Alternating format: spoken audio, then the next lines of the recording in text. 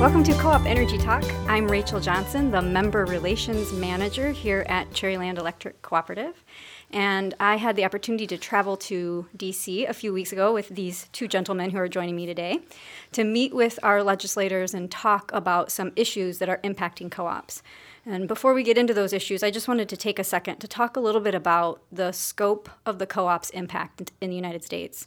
There are 833 distribution co-ops, just like Cherryland. So we take electricity that's been delivered into a substation and distribute it throughout our service territory to homes and businesses. There are 62 generation and transmission cooperatives, like Wolverine, who is our power supplier.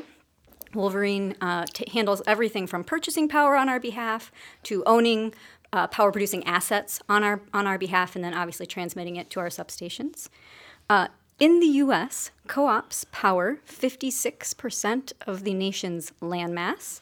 They own 42% of the distribution electric lines, but they only serve 13% of the population. And that is one of the biggest challenges cooperatives have in keeping our rates affordable and then helping to be strong economic drivers in rural communities. We have a lot of infrastructure and we serve a relatively low number of people with that infrastructure. And that makes us very unique when we go to DC and talk about some of our issues. And so I wanted to lay that groundwork because you'll see that kind of come up as we talk through some of the things we discussed. But joining me today to discuss these topics are Tony Anderson, our general manager here at Cherryland. Hey, Tony. Good afternoon. And Craig Bohr, who is the CEO of the Michigan Electric Cooperative Association. Thank you for joining us. Good afternoon. And Craig really does a lot to help represent our interests in both Lansing and DC. So he'll be a tremendous resource for us as we talk through a few things, including the 2018 Farm Bill, getting adequate funding for low-income heating and energy assistance, some different pension issues that we have, some tax extenders for renewables, lots of different things going on. Sometimes I think it's easy to think nothing's ever happening in DC, but when you really step back from it, we do have a lot of issues we're paying close attention to. So before we dig into those issues, could one or both of you just weigh in a little bit about why it's important that we go to DC?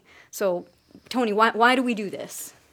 For me, it's the consistency of message. They need to know that what our message is, and they need to hear it over and over again. Because when they know you're not going to stop coming back, then they're a little more attentive every time you go. So it's consistency of message. If you want to get anything done in DC, one, you have to be present. Two, you have to bring a little money. We try to focus a little more on the presence than the money, but we have a good amount of both as well. Awesome. And Craig? I think from my perspective, it's really the breadth that our membership covers in terms of the breadth of the state of Michigan.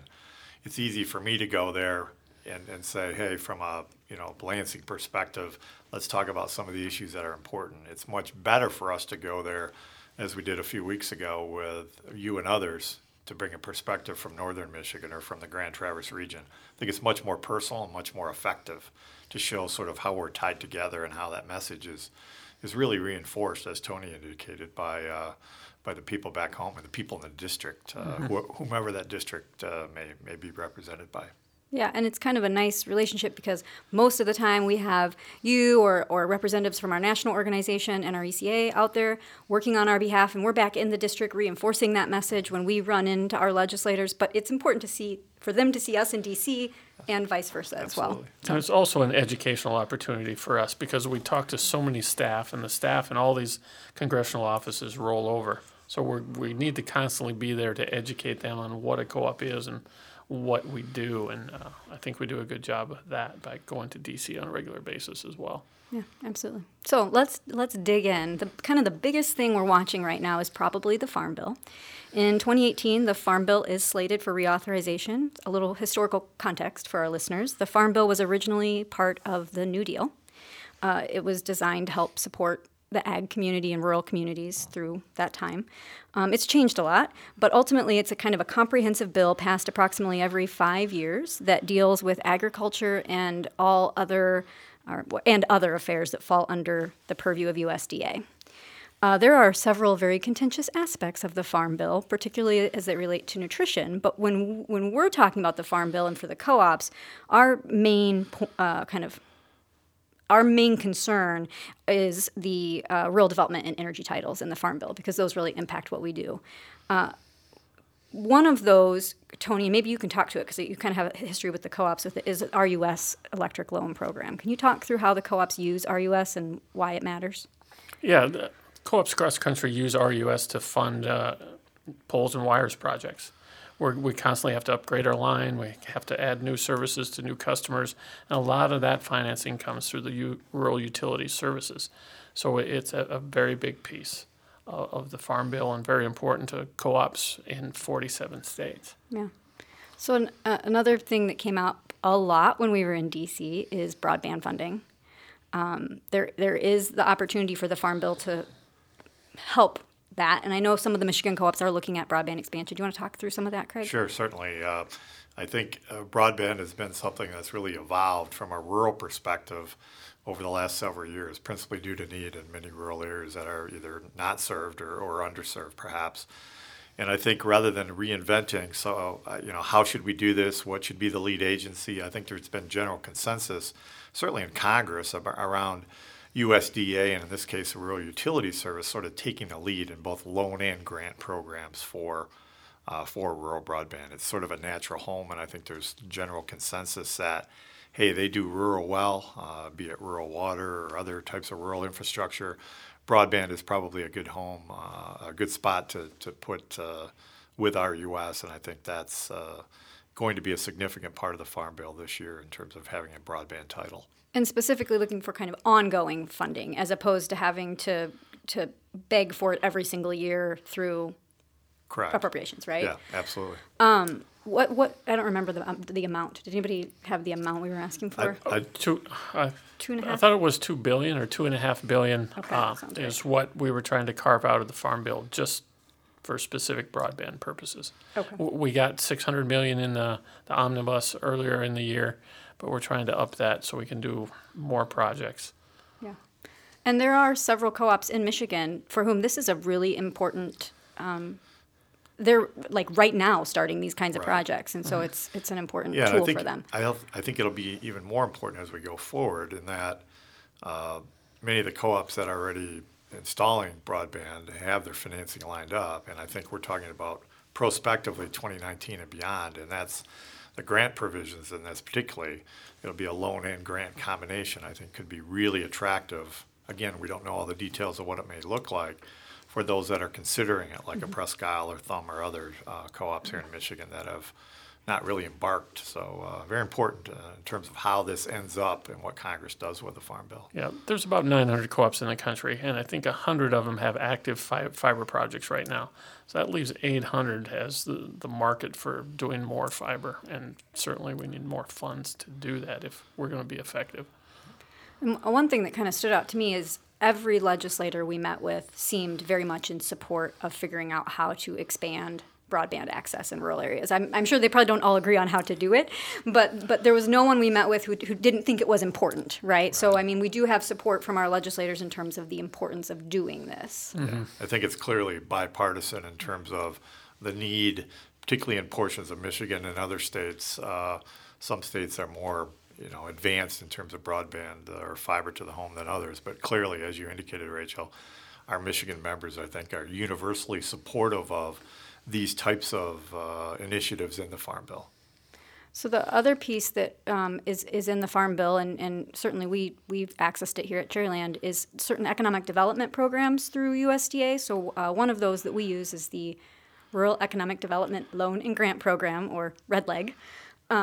Do you want to talk through how we use REDLEG and how it's been impactful, not just at Cherryland, but for all co-ops?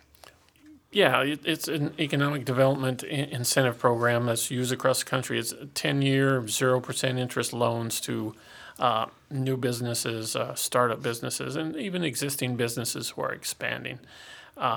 We were involved about 20 years ago with a water project for Blair Township. That was our first one, and we've been revolving those funds since then. And we've supplemented it a couple times with some couple different fire trucks. So we now have $1.2 million in revolving loans that are continue to come in and out. Yeah, and it's been a good very few defaults, if any, on not just at Cherryland. I mean, at Cherryland we haven't had any, but across the country, that's my understanding. Is that it's been a really successful economic development program. Really, almost nuts and bolts. They're not massive amounts of numbers, dollars that are available, but they're very meaningful, particularly for companies that are starting up and local community projects. I mean, it's sort of right in our wheelhouse, if you will, in terms of how effective they can be at a local level. Great program. Yeah, we've done a lot of loans at $50,000 and $100,000. That's not big when it comes to a business, but when you think of that's $100,000 you don't have to pay interest on, so the cash flow works very well. And we've partnered with a lot of banks where the bank gets a piece of the funding, we take a small piece, they improve their cash flow, and it's a win-win across the board. Yeah, it's been a good program for our community. So we do have some people actually logging into our Facebook Live. So if you are watching us on Facebook Live and have any questions for our illustrious panel of experts, don't hesitate to ask. Otherwise, one more thing there's a couple more things I want to talk about with the Farm Bill. But Craig, can you just okay, the Farm Bill never gets done on time. There's all these contentious things that are going to hold up our things. Realistically, where are we at with the Farm Bill? Well, what are you hearing? The Farm Bill, at least in the U.S. House of Representatives, has been voted out of committee. So it's been pushed to the floor. It's our understanding that it'll be brought to the floor the week of May 7th and could potentially see a vote that week, obviously depending on if the votes are there. And from what we're hearing in the House, it'll be a very, very close vote. So at least the House version of the Farm Bill could move very quickly here in the next 2 weeks. On the Senate side, we haven't seen a Farm Bill yet. And from what we're hearing, it will likely be sometime after Memorial Day before we see anything from the Senate. The Senate Farm Bill will be much more bipartisan, as you might imagine, given the split, if you will, in the Senate and how close it is between Democrats and Republicans. And I think clearly will not be as contentious overall as it will be in the House. The House, obviously from what we're hearing, we expect to vote May 7th, but I wouldn't be surprised if that got pushed off because they simply didn't have the votes to pass it on the floor. And why don't they have the votes? What is the sticking point of contention? Really, a number of the issues around revolve around low-income programs, nutrition assistance. Those are many of the titles that are controversial. Particularly with some of the very conservative House Republicans. They don't feel that effectively a welfare-like title should be in the Farm Bill, that it should be in some other form of public assistance, if you will. And that's really the point where many of the very conservative House Republicans have a hard time getting on board with the Farm Bill. Which is unfortunate because there are so many things attached to this bill being held up by one thing. Well, and that's one. Certainly crop insurance and some of the subsidies for certain commodities are in there, and depending on what part of the country you're from, you may be for or against some of those as well. So those, I think, are the two areas where there isn't universal agreement. I think it's fair to say that the pieces that we are really interested in as electric co-ops, the rural development titles, if you will, are generally universally liked by both Democrats and Republicans, and are really not the contentious issues, which is good from our perspective. And we haven't talked about it yet, but there are a few energy-specific programs in the Farm Bill that we care about, that Wolverine has accessed in the past, REAP, right? REAP and RESP. REAP is effectively a grant program principally aimed at renewable energy support and assistance. Wolverine, through one of its for-profit members, Spartan Renewable, did access that program for a $500,000 grant to fund a solar project in Missaukee County, and will likely be looking at another application for another project like that down in the southwestern part of the state later this year. The RESP program is not one that the co-ops in Michigan have taken advantage of. It's really on-bill financing for energy efficiency improvements. I know in South Carolina, as an example, that's been a very effective program, but that's another title that's in the Farm Bill that is important in many portions of the country. So I want to transition to talk about energy assistance, but before I do that, the thing that is kind of amazing to me is we've now, I don't know how far we are into this podcast, we'll say 10 minutes, I forgot to check the time. everything we've talked about are things I think most people don't even really associate with the co-ops. Like they don't I think it's easy to miss how deeply involved we are with economic development issues in our communities and get just focused on what we do as it pertains specifically to energy. But so many of the things that we're going to DC and talking about or that we're concerned about in the Farm Bill are really about the greater economic health of our community, which is a cool thing about being a co-op. Mm-hmm. So I want to transition a little now and talk about an issue that certainly is important to the co-ops in general. It's also an issue that we've been very passionate advocates about here at Cherryland, and that is low-income heating and energy assistance. The acronym is LIHEAP. That is a federally funded program. One of our concerns is that the funding was at about $5.1 billion back in 2009, 2010. It has now been cut to $3.39 billion, and what we've seen is the president's budget calls for cutting it entirely. That concerns us, and not only because of the way it impacts our membership here at Cherryland, which we can talk through, but it's also important to know that the co-ops in general across the country serve 93% of the persistent poverty counties. So the co-ops represent a significant number of people who are dependent on LIHEAP to be able to keep the lights on. So do you want to talk a little bit through how people use LIHEAP or why it's important? Well, they use it to supplement their bill, and typically it's used in the wintertime when energy bills are the highest.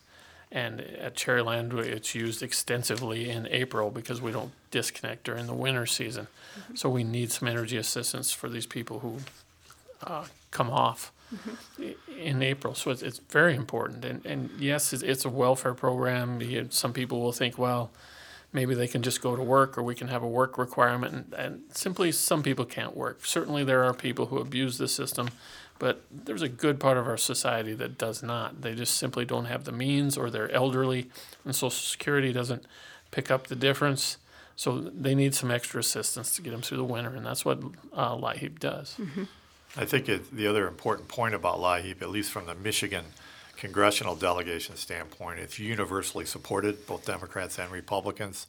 I think much of that has to do with the fact that obviously we're a big heating state, and it's critically important during those winter months. Mm-hmm. Absolutely. Well, and I think it's easy to forget how many people live in a situation where a single $400 bill literally could mean they can't stay in their home. Catastrophic. And a program like this is designed to be there in those moments. The other piece that's interesting to me with LIHEAP is a significant amount of it goes to funding assistance, but it also has a weatherization component. So money is granted out to, in our case, I don't know if this is how it is across the country, but our local community action agency, and then they can use that money to go into low-income, their income-qualified homes and make upgrades to make the home more efficient. And so it's not just an assistance program that's paying your bill, it's an assistance program that is essentially making your bill more manageable long-term. Yep. And what we see in our service territory is that the need for that kind of weatherization is much, much, much greater than the capacity for LIHEAP to fund it. We just rolled out a low-income community solar program where we needed to find 50 low-income homes that had been weatherized using LIHEAP. And in order to find 50 low-income Cherryland homes that had been weatherized using LIHEAP, we had to go back 5 years because they can't do more than that at the funding levels they're at. And so it's not making an impact at the building envelope level like it could. Yep. And we're losing a lot of energy out the building envelope. Absolutely. Sort of the inflexibility of the way some of these things work. I mean, Cherryland has identified the need. The problem is oftentimes policymakers don't understand that same sort of need and how those dollars could best be utilized locally. Yeah, if we fixed more of the building envelopes, weatherized homes, if we did more of that, their energy bills would go down, and in turn, their use of energy assistance would go down. They have a $400 bill because they're leaking energy out their home. We could cut that to $300 or $200 if we did more building envelope work. And it's really an area where a lot of other, whether they're state mandated or they're funded or a lot of other energy efficiency programs fail to take on the thing that LIHEAP weatherization actually will take on, which is very low quality housing stock and doing whatever it takes to get that housing stock better. Yeah. As For a longer period of time. Yeah. So Investment. it's an important program, and when we were in DC meeting with our legislators, we were really focusing on asking them to at least maintain the level of funding where it's at, to Yeah, not and cut it any lower. I don't think there's any chance that the program will be cut as was called for in the president's budget. There's simply way too much support, not only in Michigan, but nationally on a bipartisan basis for LIHEAP. Yeah. So then, That's good. so those of you listening at home, if you talk to a legislator, make sure they know how important LIHEAP is. But it's also a great reason we need to get the Farm Bill done. You know, there is no funding if the Farm Bill doesn't get done. Correct. We didn't have a talk about this with our legislators, but since we have Craig here, I was going to ask him to talk a little bit about the tax extenders and the omnibus bill. Just kind of there were some important things in there. Yeah, the tax extenders, as you referred to, was really the big tax package that got done just before the Christmas holiday, I believe December 21. There were really two provisions in there that we believe are important to electric co-ops. One is the electric vehicle tax credit was extended, the $7,500 credit for purchase of electric vehicles. That will begin to phase out as the automakers sell 200,000 electric vehicles on a sort of a brand by brand basis, if you will. But that was extended. We supported that, and we feel that's good public policy. And then lastly, the production tax credit for wind was extended there as well. That will reduce and phase out over time as well. But having that, we believe, is good for Michigan and hopefully good for additional development of renewables here in our state. EV, I know you're a big fan of EVs, Tony. I am. The Chevy Bolt is a great car. They're going to start putting your face on the commercials for Chevy. Endorsed by Tony Anderson. We had an interesting conversation earlier with a builder on our lines who has 12 homes that he has contracted to build this year, and 8 of them, the people who hired him asked him to install charging infrastructure for an electric vehicle. And 3 of those 8 already have an electric car. Yeah. The other 5 are anticipating getting an electric vehicle. Yeah. And I just learned that today as well, at the same time you did, and I was shocked. Yeah. I was shocked. It's encouraging, but... and that's where where things like these tax credits can be really impactful with these kind of market transformation initiatives. You're just trying to get past that tipping point where then all of a sudden you've got enough volume, the price is driven down, more people are likely to be able to access electric vehicles. So, yeah. The one other one, just so I don't forget, or we don't forget it, in the omnibus, which was passed in February, effectively the bill that kept the government running until later this year, the geothermal tax credit is in there. And certainly I know from Cherryland's perspective and our other members as well, that can be a very important initiative for members that are installing geothermal heating and cooling systems. Mm-hmm. Very cost-effective way to heat and cool your home. That's a 30% federal tax credit. Mm-hmm. And we've had some big geothermal systems on our lines. Crystal Mountain recently did a big geothermal project for their new addition at the end. And one of the cool things in doing that is it allowed Crystal to, because our power supply portfolio is 56% carbon free, and so they were transitioning off of fossil fuels into that. It allowed them to really decrease their carbon footprint by transitioning to geothermal, which is really, really cool. Plus see a pretty significant tax benefit, which is great for them. Yeah.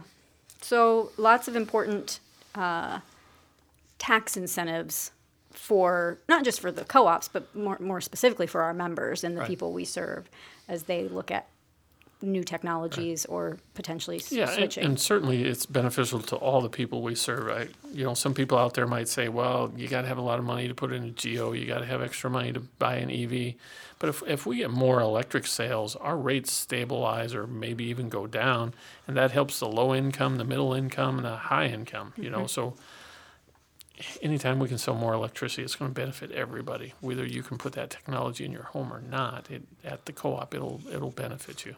Well, and it has a clear environmental benefit because of what we've done with our power supply. Absolutely. So if we get 1,000 people who are Cherryland members to transition away from a fossil fuel powered vehicle to an electric vehicle and then plug it in their house or at their business that's served by us, they're doing that with 56% carbon-free energy, which is really cool. And perhaps they're doing it overnight at a time that's more constructive for both Cherryland and its power supplier as well. Yep.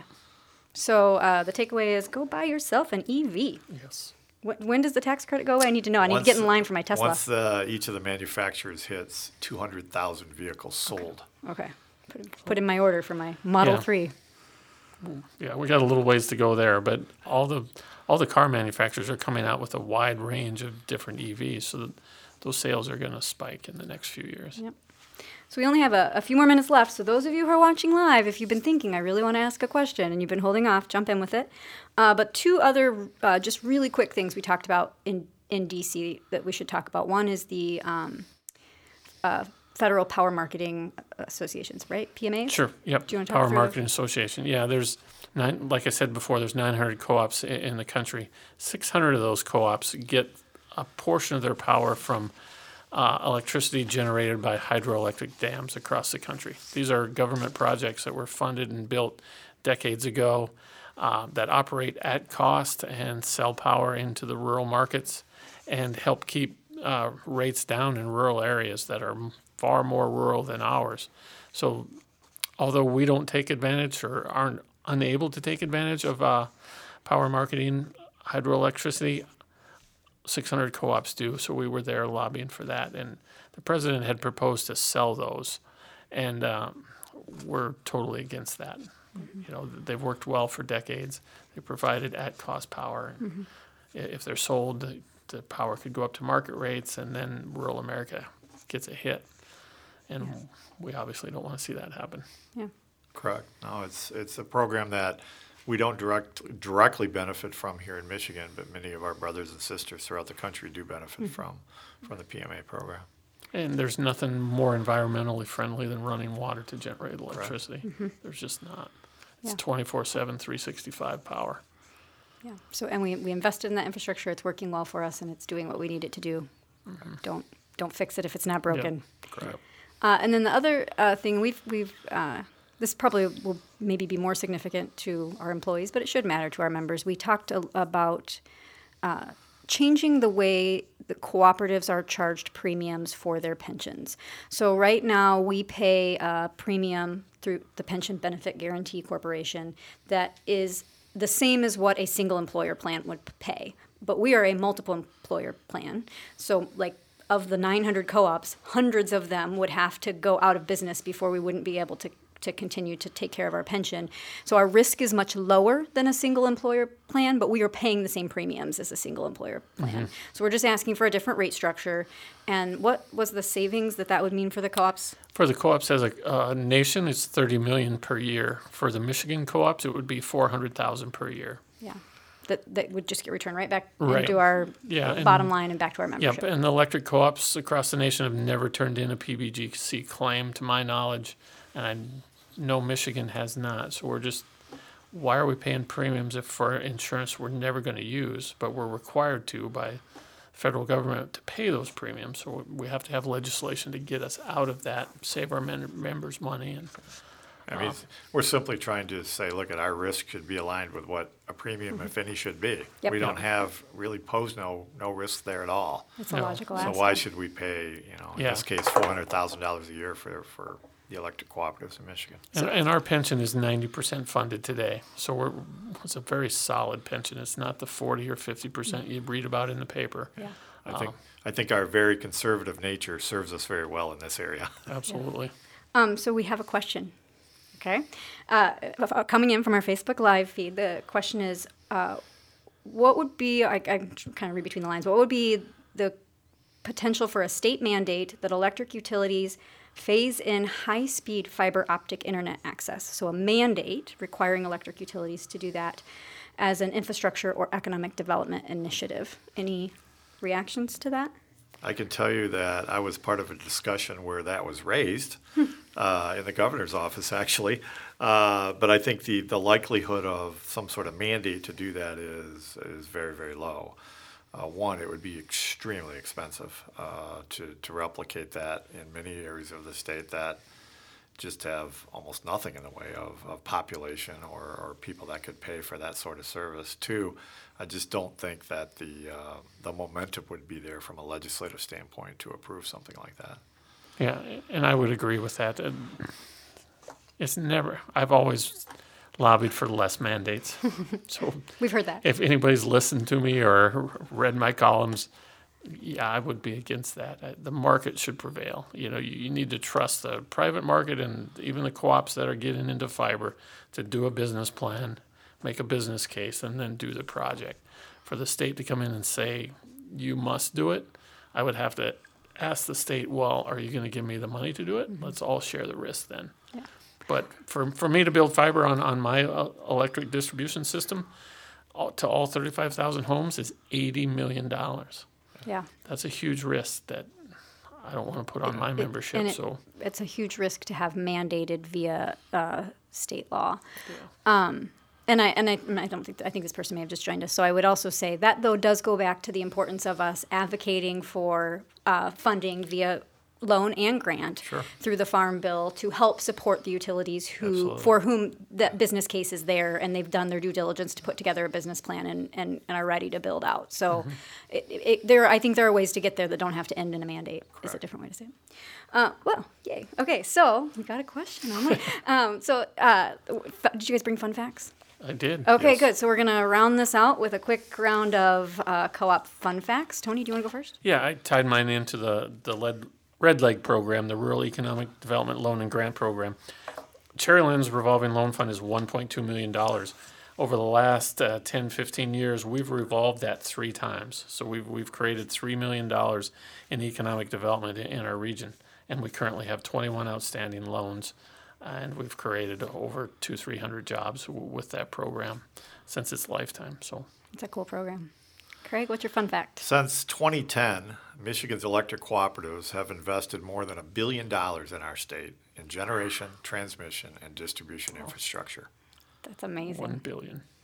Amazing economic impact. So I actually went with a Farm Bill themed fun fact. The most recent Farm Bill was from 2014. It was 357 pages long and represented 2% of the federal budget. So if you want to know why it's hard to get things done, it's because we have 357 pages to work out between now and the next Farm Bill. And I think the new current House Farm Bill is something along the lines of nearly 700 pages. So. Oh, even better. Efficient governing. More great reading. At work, yeah. Well, thank you both for, for going to D.C. and talking to our legislators about this, but also thank you for joining me to talk to our members about it. And again, if you're listening to this after the fact, if you're ever interested in tuning in to a live edition of our podcast, check it out on Facebook and you can ask your questions. So thank you.